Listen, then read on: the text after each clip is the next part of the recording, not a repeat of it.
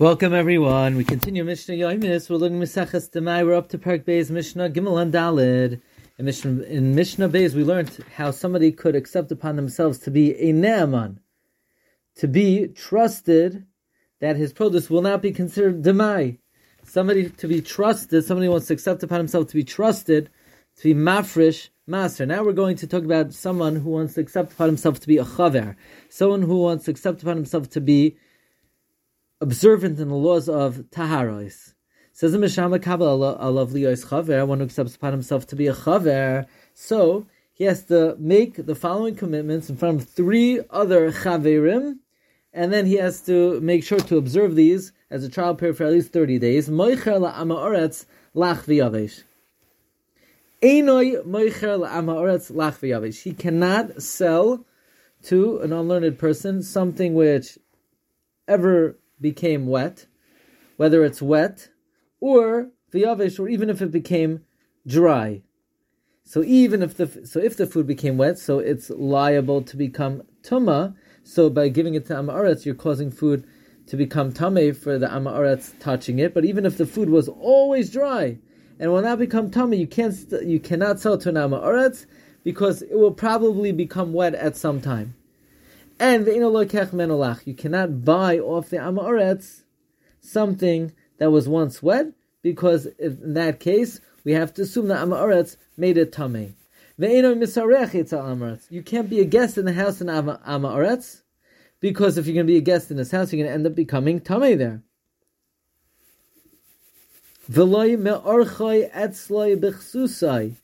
And you can't have the am ha'aretz as a guest in your house wearing his own clothing. He could borrow your clothing, but if he's wearing his own clothing, chances are the host will become tameh by touching the clothing of an am ha'aretz. Rabbi Yehuda says that someone who wants to accept upon himself to become a chaver also has to take the following, meet the following conditions. Rabbi Yehuda Omer, afla yigado behimadaka. He also cannot raise domesticated animals in Eretz Yisrael. Now, Chachamim asked raising domesticated animals in Eretz Yisrael because they often wander and graze in other people's fields. You cannot act wantonly, making free nedarim and acting lightheadedness, because it leads to improper behavior. You cannot allow yourself to come tameh to mesim, because it's not so easy to find purification through the paraduma. You also have to learn and serve Tamei Chachamim in the Beis HaMedrash. The Chachamim said to these stipulations do not have to be met, because they're really not connected to the laws of Tumah v'Tahara, and therefore they're just general behavior, and therefore you could be considered a chaver even if you don't meet those criteria. Mishnah Daled. Now, normally, the person who eats the produce has to separate Truma Meiser. However, if you're selling produce, then the Chacham require you to mafresh Truma Meiser.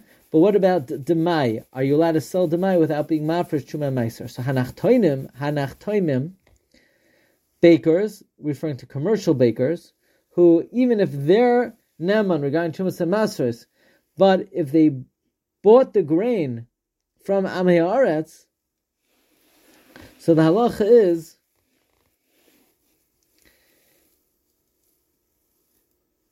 the Chacham did not obligate them to be mafresh meiser ela kedei trumas meiser v'chala. The only thing they have to be mafresh is the trumas meiser and chala, but they're not required to be mafresh meiser sheni. The reason is because since commercial bakers make a very small profit, the Chachamim were not matriach them to be mafresh meiser sheni. Masha'en kein trumas meiser, which is only a very small amount and involves very small tircha, that they did require. Now, they also have to be mafresh chala. However, they don't have to be mafresh meiser sheni. Hachenvanim, storekeepers who are selling retail, they're not allowed to sell demai without being mafresh all the meisers, including meiser sheni, because they make a bigger profit, and therefore we have higher requirements of them. Kol hamashviyim b'midah gasa, anyone who sells with a large measure, so they're not making such a big profit, they're selling a large quantity at once. Rashan limkar sadamai, they're allowed to sell damai without taking any meiser whatsoever. It's totally the responsibility of the buyer.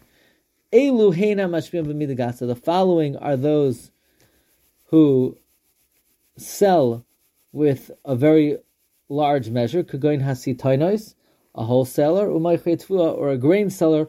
All these sell in large quantities and make and don't make such a big profit, and therefore they don't have to be mafresh maisros. Okay, we'll hold it here. Be'ez Hashem, we'll pick it up tomorrow at Mishnah Hey and Vav. Wishing everyone a wonderful day.